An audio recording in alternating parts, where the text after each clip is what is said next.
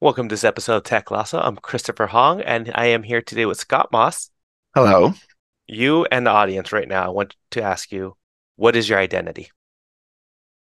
Well, I think identity is a concept that changes from moment to moment. But I think of myself as a father, a husband, kind of a white cisgendered male. Right now, my identity is connected to my education as I'm a doctoral candidate in the last throes of my dissertation. So that's been taking up my time, and I associate with being kind of a scholar at this time in my life.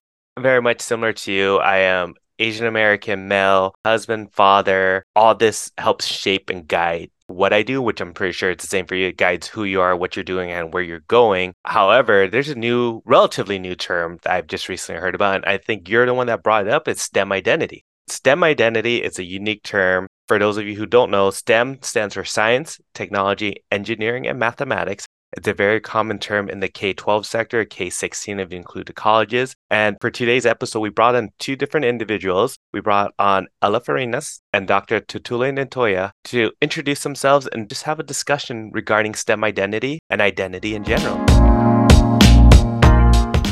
Hi, my name is Ella Farinas. I am an instructional coach and STEM specialist for the Pasadena Unified School District. First and foremost, I am a teacher. I am a STEMinist. I am a femtor. And that just means that I care very deeply about STEM equity. I also coach instructional coaches in my district. And I really work with K-12 teachers on integrating STEM across the curriculum. I'm also a doctoral candidate working on my EDD for educational leadership for social justice. It doesn't make me an expert, but it just means it's really important to me. I'm already going to brand it right now. You're the expert. My name is Dr. Toutoule Ntoya. When I graduated from USC and I was thinking about, well, what's the intersection of my work? Like, how do I integrate Black students and how do I integrate STEM and what does that look like? And, I was trying to rack my brain and now it's like, whoa, it's all kind of coming together. I work with schools around STEM integration. Maker spaces is my jam. I love being able to infuse maker spaces in all content.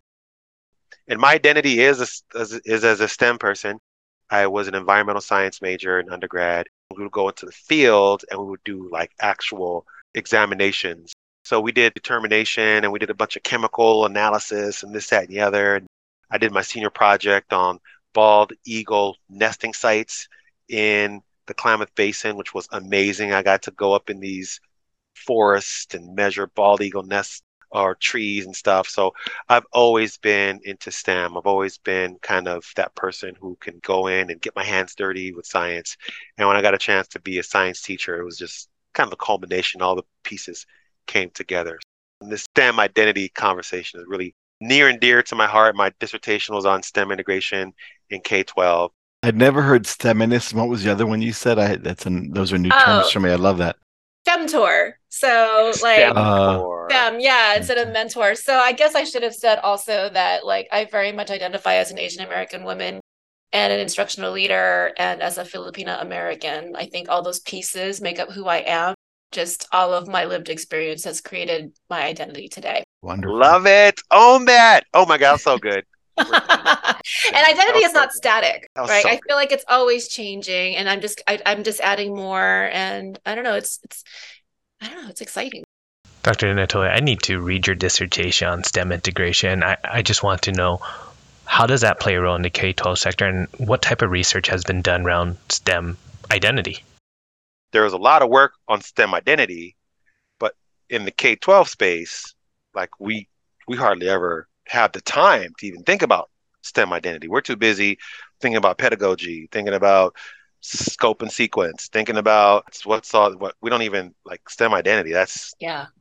But And to, can yeah, I just want to say also, like, we're so worried about teaching our kids how to read. And by all means, that is absolutely valuable. But we also have to stop and think about other ways that we're reaching our students and making content accessible to them.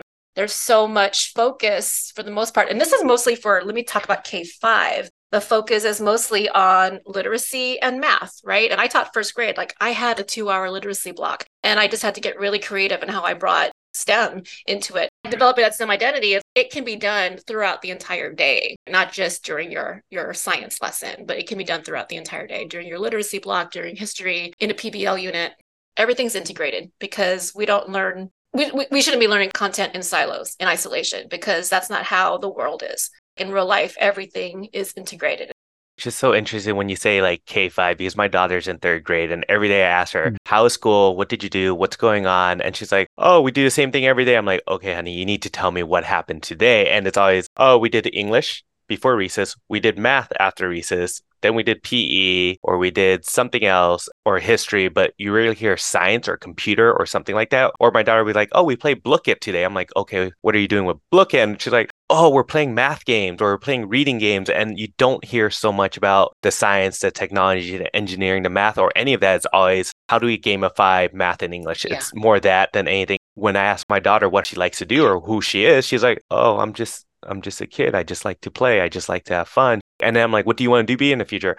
I want to be a ballerina. I want to be a ballet teacher. I want to be an art teacher or any of those things. But I never hear her talking about science, technology, engineering, math, or STEM or any of that. And that makes me a little sad just because I've seen where STEM can go. And I was a pre-med before I switched into education. I know it's a huge component. And everyone in my family are engineers or something along those lines. I'm like, we need more of those. And especially females. Everyone in my family that is an engineer is male. Anyone in my family that is a medical doctor or something is male. Yeah. And thinking about when does that identity start? I'm just thinking about when my identity started as a STEAM person. I was an environmental science major and I always loved STEM type of activities. I loved watching National Geographics on TV.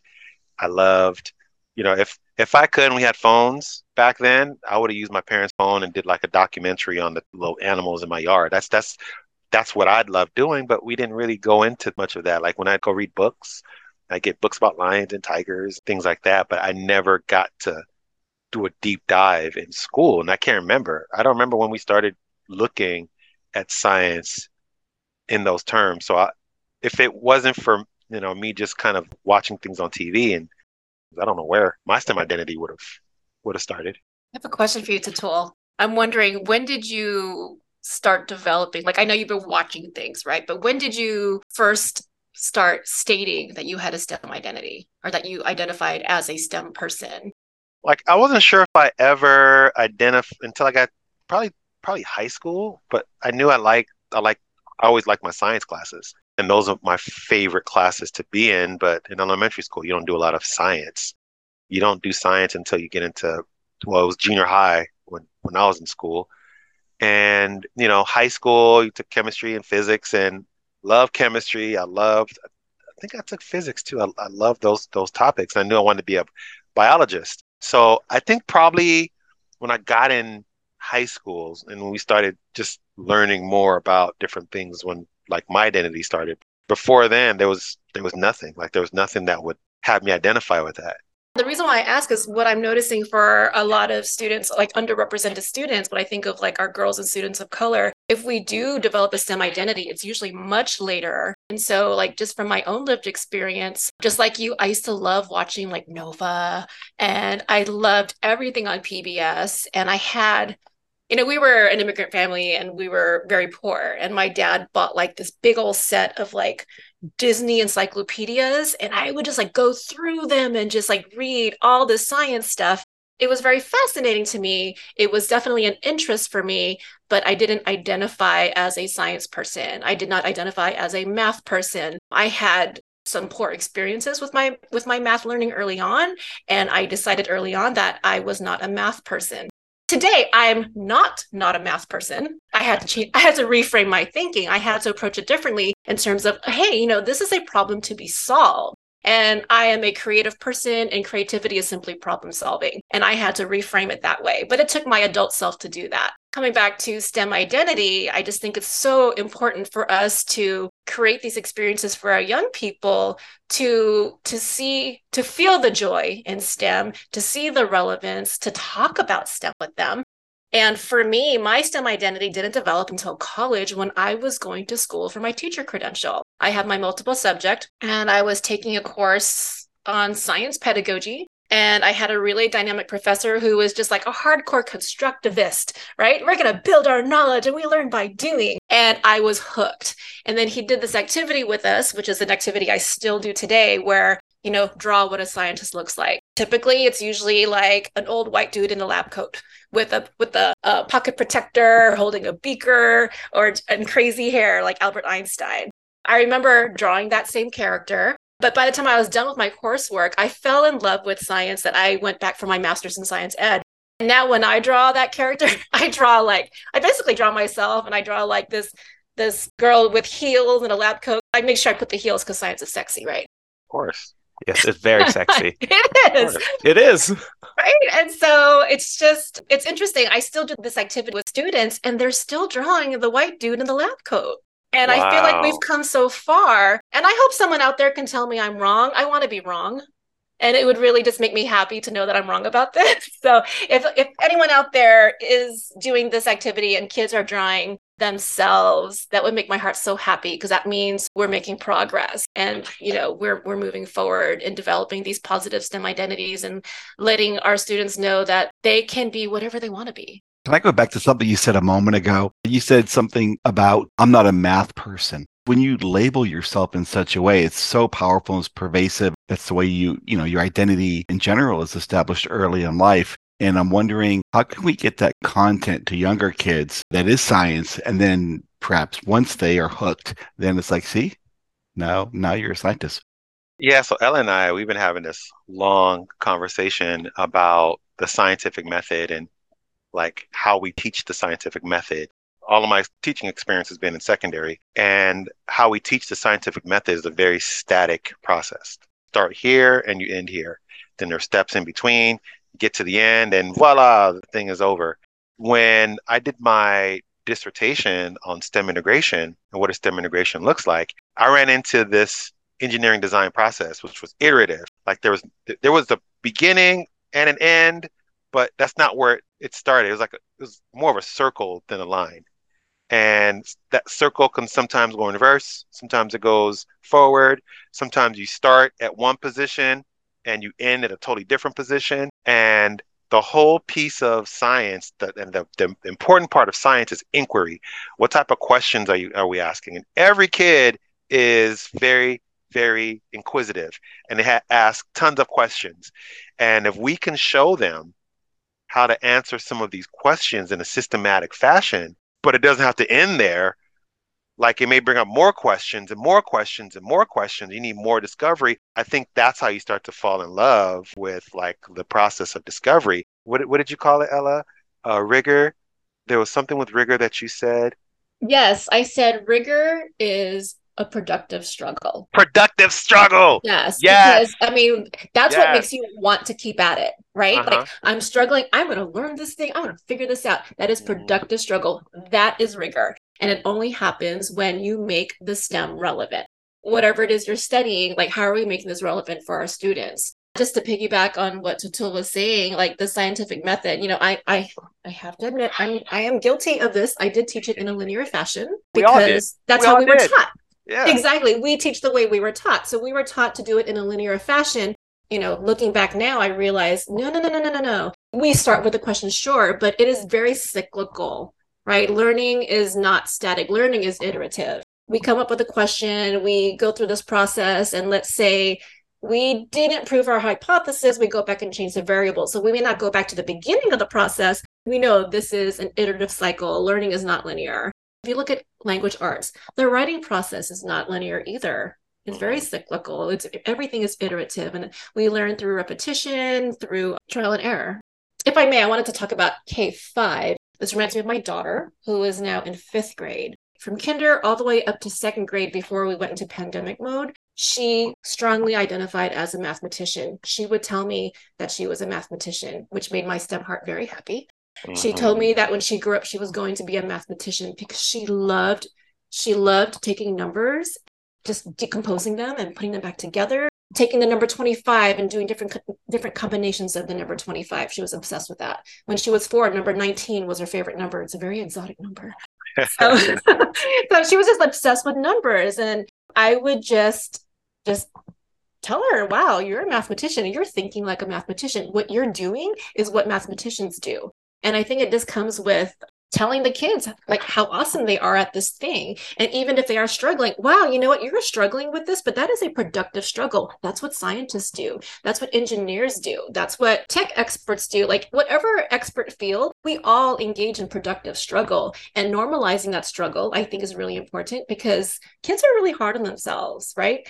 And I think teachers just have to have those high expectations. I also think that because we grew up with some deficit language in our teaching, right? And I think we need to disrupt that deficit language and come at our students with an assets-based lens, encourage our students. And if they're doing something that an engineer does, I'm going to tell them that is what an engineer does. Oh my gosh, you are so resilient and you're persevering. Like that prototype didn't work out and you went back to redesign it. That's amazing. And just encouraging our students and just telling them, you know what, you can go to college to pursue this and pursue a career, and let them prove us right. So Right. just going back, deficit teaching, what is that exactly? Well, I think more like deficit language. And, it's a very human thing. We're wired for survival. And so we look for the negative so that we can avoid it. And I think as adults with good intentions, we'll point out what's not going right. But that's not motivating. I believe, just to disrupt the deficit language, we need to point out what the kids are doing right. Because what you focus on, you get more of. If I focus on what the kids are doing right, they're going to want to do it more. And sometimes it's incremental. Maybe they're not nailing it right away, but hey, step A, you got that part down. Now you're ready for B. Yeah, and I think for me, when I think about deficit thinking, deficit mindset, and when I first started learning about it, and it started to make sense, and started to really understand how detrimental it is to our students, I was just thinking about all of those kids on the fringes, all of those kids who we felt didn't have the skill levels, or they didn't have the attitudes that we wanted. They weren't compliant, right? It was those kids. I had a principal who, I swear, in a conversation, she said, "Oh, they're building new apartments down the street, and those kids are coming to our school and they're impacting our scores." I was like, "Wow, Wow. that's interesting." Vice principal said this, and back then I was a newer teacher, and she said that. But just to think about all those kids in our schools who we think they're not trying hard enough, or maybe, God forbid, they're not smart enough, or they don't have what it takes, right? All that language that we put on those kids at the fringes, they hear it, they internalize it, and they act like you said, Ella, they act accordingly, and they act according to how we think they should act. That's what they bring to us. And we don't look at their strengths at all. So what strengths do they bring into the class? Nope, he talks too much, he's too loud, he's got straight F's, put him over there. And that's the power of that deficit thinking.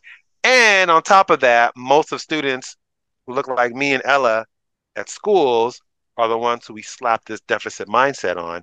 And teachers will say, "Well, Ella's fault. She did it to herself. If she would only do her homework," or Toutoule, if he would just come to school and if parents cared, he would be a better student, right? That whole thing. Now I'm listening to it. I'm internalizing it. And guess what I'm gonna do? I'm gonna get in trouble. I'm gonna keep failing classes. Eventually, I'm gonna flunk out, and who knows what's gonna become of me? Because that's what's expected of us. Yeah. Right. And so it's really holding that high expectation, especially for traditionally marginalized students. Mm-hmm. And Toutoule, you really spoke to something there. Like there's a whole lot of those kids or those parents. And okay, there are kids and we need to do them right because all kids deserve a top-notch public education and they deserve to be scientifically literate. They deserve to have access to knowledge because they're going to be one day taking care of us and making decisions. And I want them to be able to make well-informed decisions. Also, in terms of like that deficit mindset, there's a whole lot. I mean, that's a loaded that's a loaded topic right there because we can go we can go, yes, that's another episode. We can go down a whole rabbit hole with that. Because when you mentioned that building, I just think about like I was probably in that building. Yeah.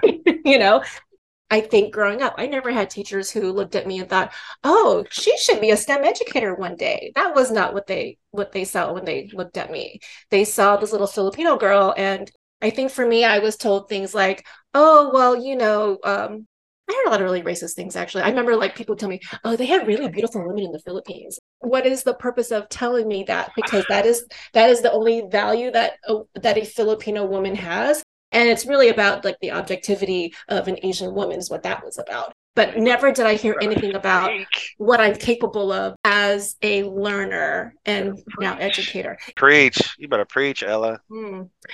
Yeah. Can I tell you? Oh, I have a story to tell about high school. I was telling this to Toutoule.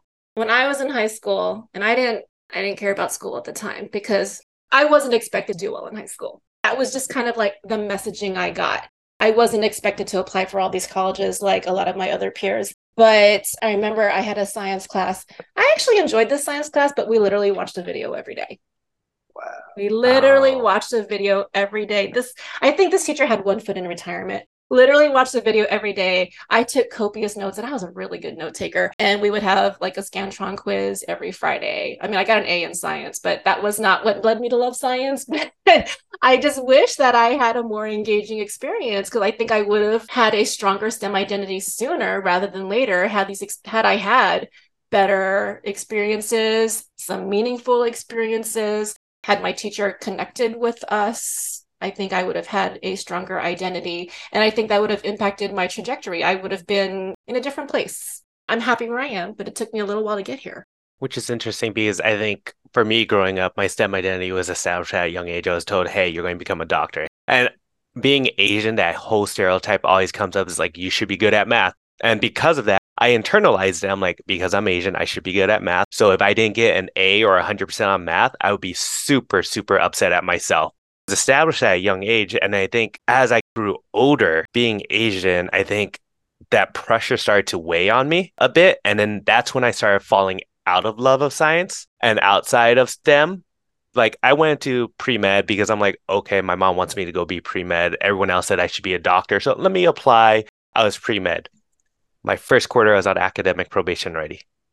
Second quarter, like you're on academic probation again. If you don't up your grade or switch your major, you're gone. And so I'm like, okay, look, I'm not feeling it. I don't enjoy the science. I don't enjoy the engineering. I don't enjoy the math, any of that stuff. So I switched to social work and I absolutely loved it. And then I went into education, became a biology teacher. I think I've shared with Scott and my other coworkers, I wasn't very tech user friendly or used a lot of tech in my classes just because I'm like, I had a bad experience with it. Why would I then do it? And kind of going back to what you were saying earlier, Ella, we teach the way we were taught. And growing up, technology was barely being integrated in class. So I'm like, we're using a textbook, kids. We're going to have fun. We're going to dissect this. I think what were we dissecting at that time?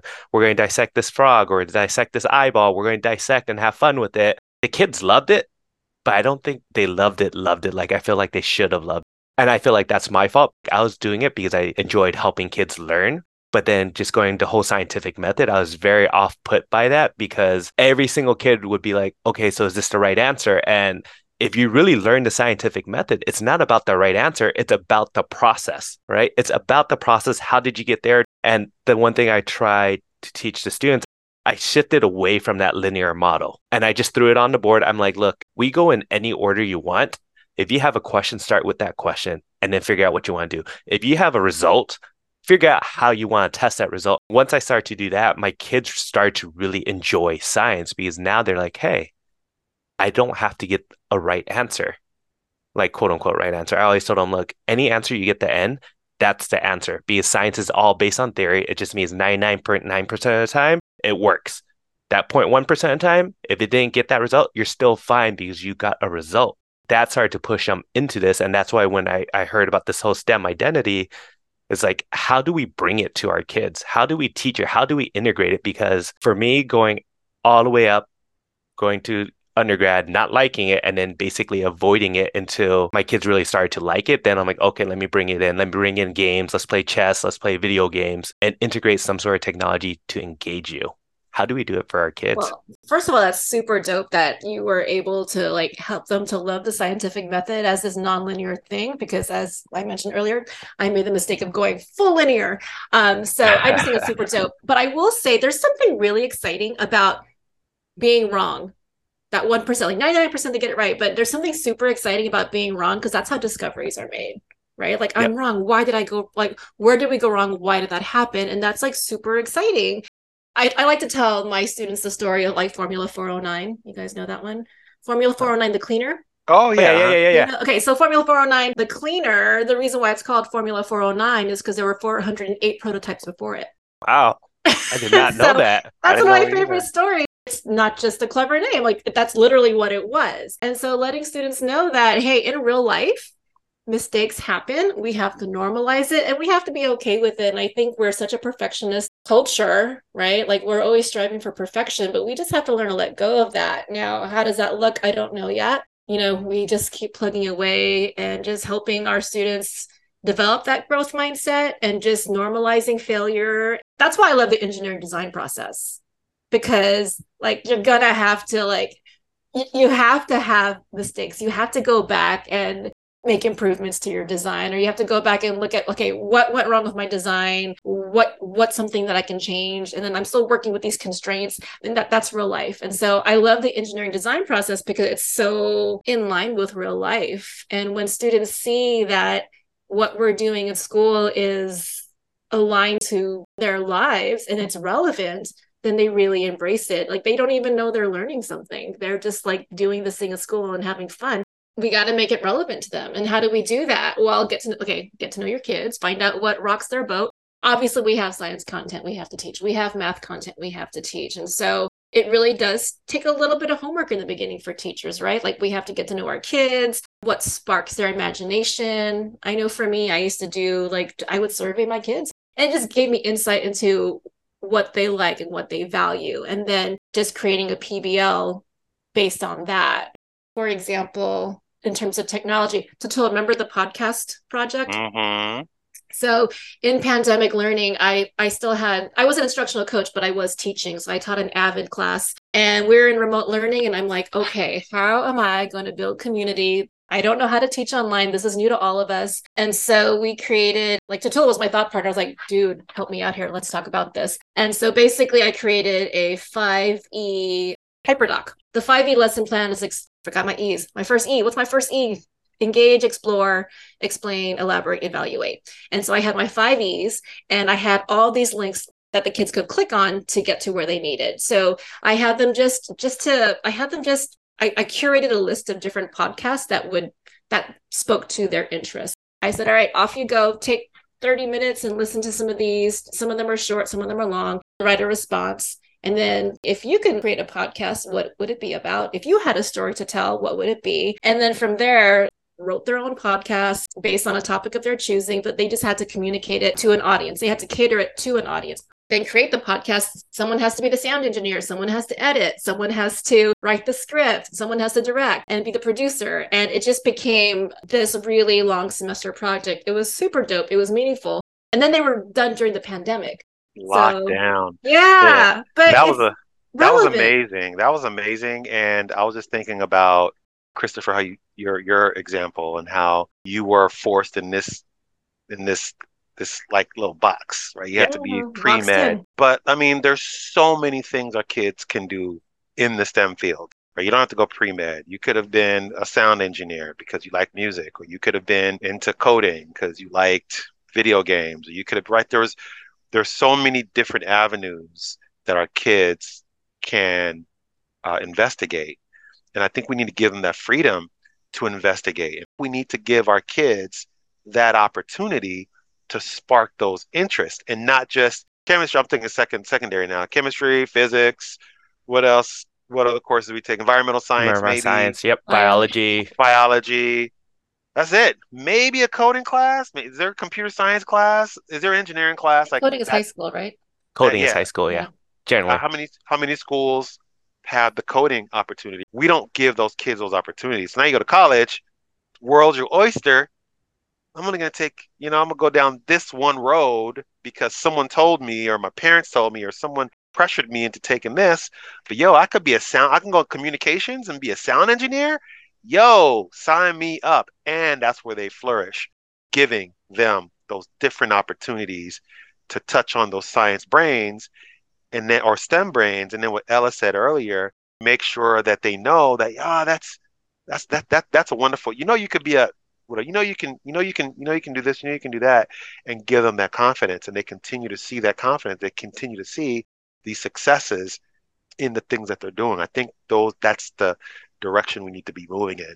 Do you think part of that too? Sorry, it's with STEM, there are so many career opportunities out there, but how many do we really know? And how do we promote them? When I taught Avid, my favorite thing to do was just to bring in guest speakers, right? And I was really intentional about who my guest speakers were. I wanted my students to see professionals who look like them because I want them to see the possibility. Like if I don't, we can't be what we don't see. And I had this one speaker, so I have Avid tutors, and one of my tutors' boyfriend was a data analyst for a baseball team in Texas. I don't speak baseball, but whoever is there, he worked for them. He's a data analyst, and he loved baseball. Like when he spoke to my students, he said, "I love baseball. I love the Dodgers." That was his life, and he just always wanted to work in baseball. And then he said, "But I suck at baseball. I'm also really good with numbers." And he ended up taking all these stats and data courses. And then lo and behold, one day there's this position, and it's data. There is a name for it, and I wish I had written it down before logging in. But he basically works for this baseball team, and he helps them with their batting averages, and he is like on the field with the baseball team. And so he's living his dream. He told my students, whatever it is that you're passionate about, just hold on to it. Don't let go of that dream, because there are so many STEM possibilities in everything, right? He connected STEM to sports. I did not see that coming, and I thought that was super dope. There are careers out there, and this has been said since the 2000s, there are careers out there that don't even exist yet. Like ChatGPT, like AI is very scary. Again, it's a powerful tool, and there's so many possibilities. Mm-hmm. So, and who knows what careers are going to stem from all of that.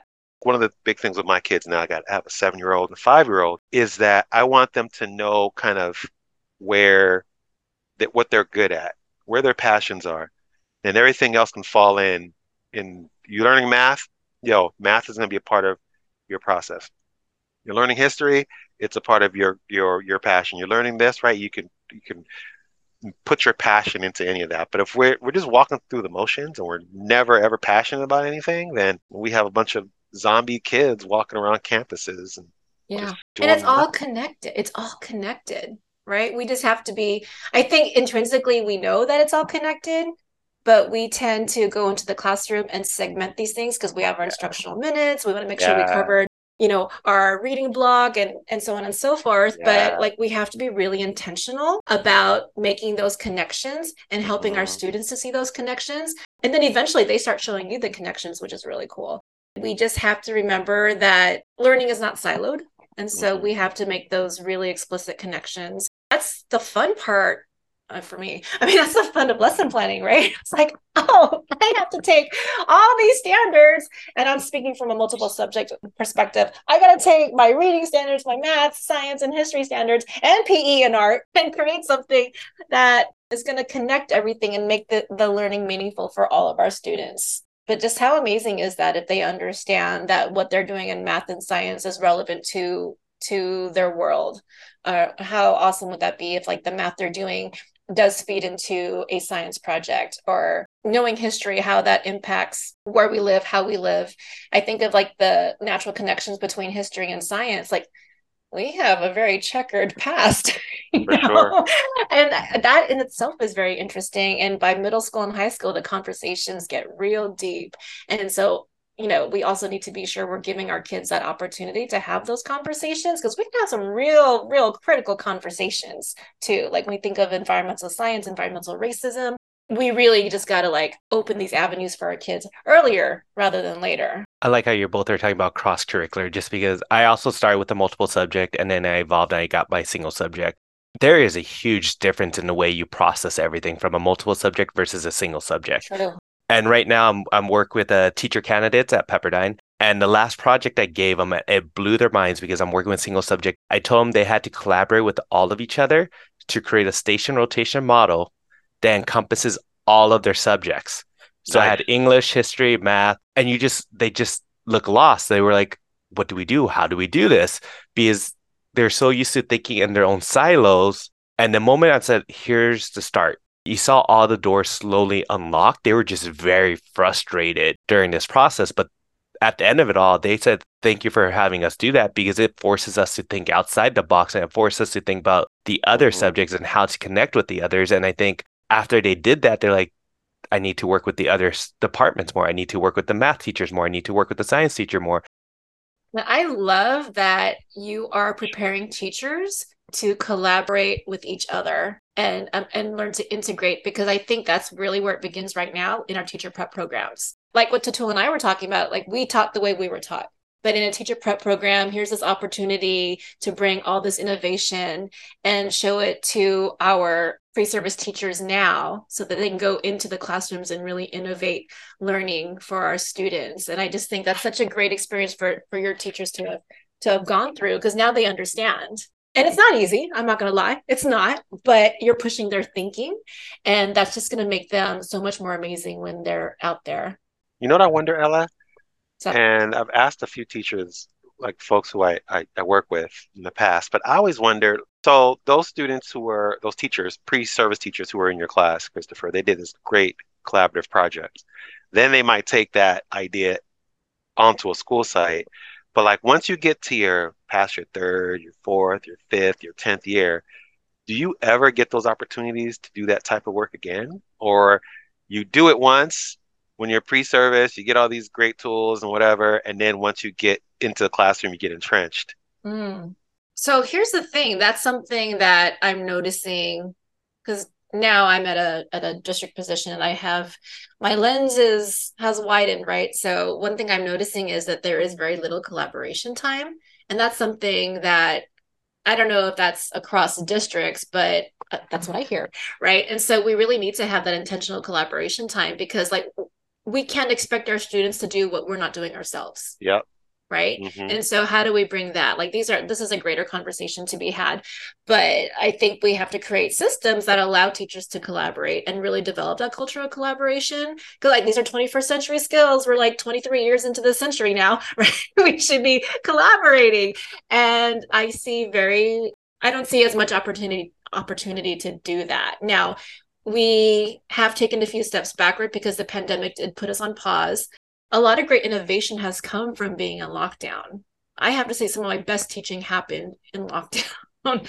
A lot of my best lessons learned happened then, because just like in the engineering design process, there were a lot of constraints put on us and we got very creative. For And so, sure. how do we bring back that creativity and how do we bring in the collaboration with our teachers? Even elementary teachers are kind of siloed because they're locked in a room for 6 hours with the same kids all day. Yep. Hmm. Like I wouldn't even know how to touch that.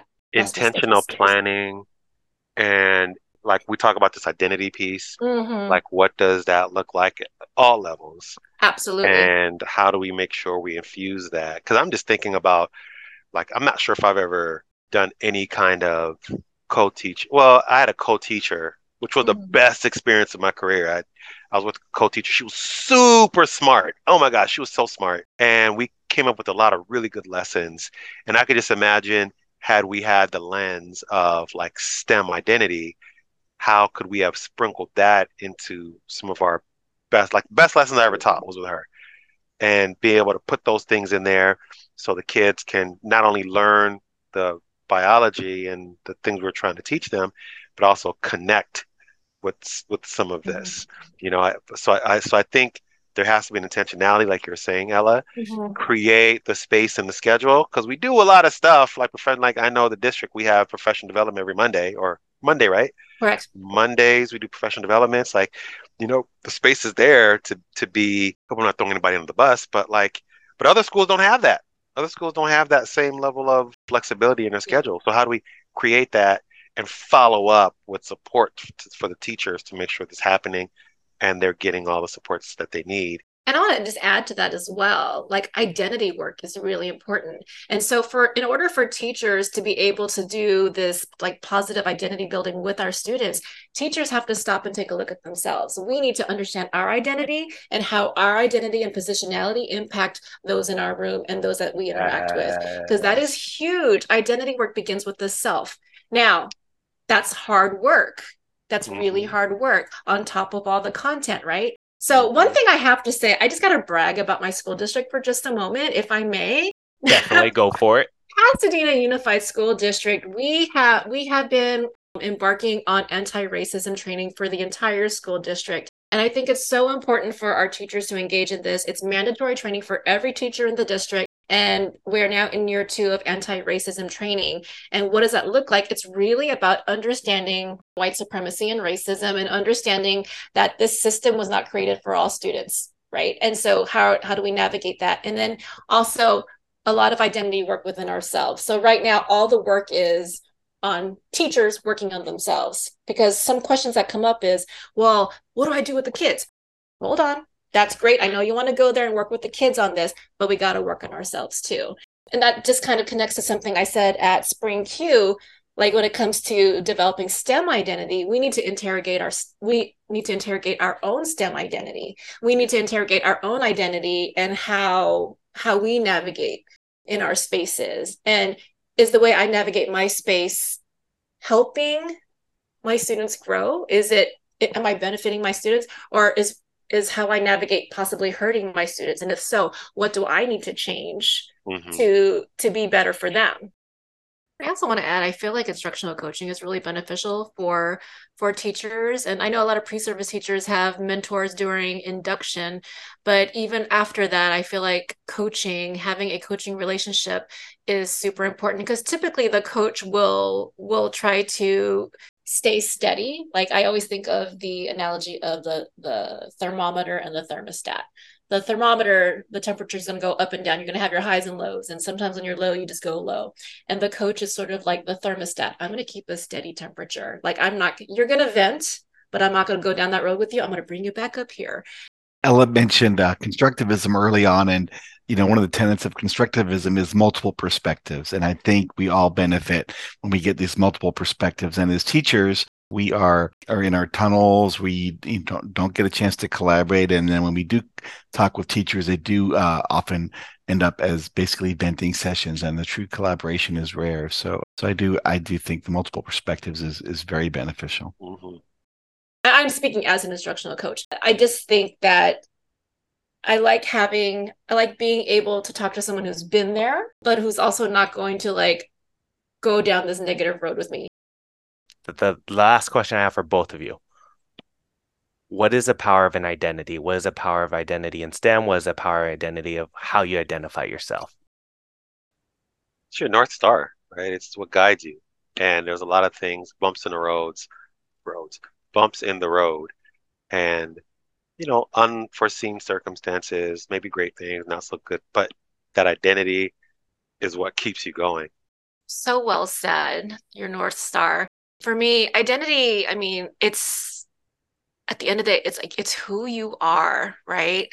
And it helps us having an identity like that shapes our values, our beliefs, our behaviors. It's our identity gives us a sense of belonging, right? And so I just think the power of identity is really the power of belonging. And I think everyone just wants to feel accepted, respected, supported, and included. And so identity is crucial for that. Having a STEM identity means that we have access to understanding the world and navigating the world, and also expressing how we experience the world. Well said. Thank you for joining us. Thank you for the invite. This was really fun. Thank you. The Tech Lasso podcast is produced by the ITO Coordinator Team. We are part of the Technology Learning and Support Services Department at the Los Angeles County Office of Education.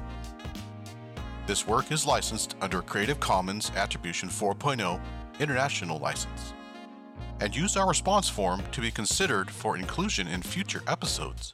Let us know what you're thinking. Also, Share your thoughts via Twitter at LACO_ITO and on Facebook at LACO-ITO. Follow us on LinkedIn at LACO-ITO. Thank you.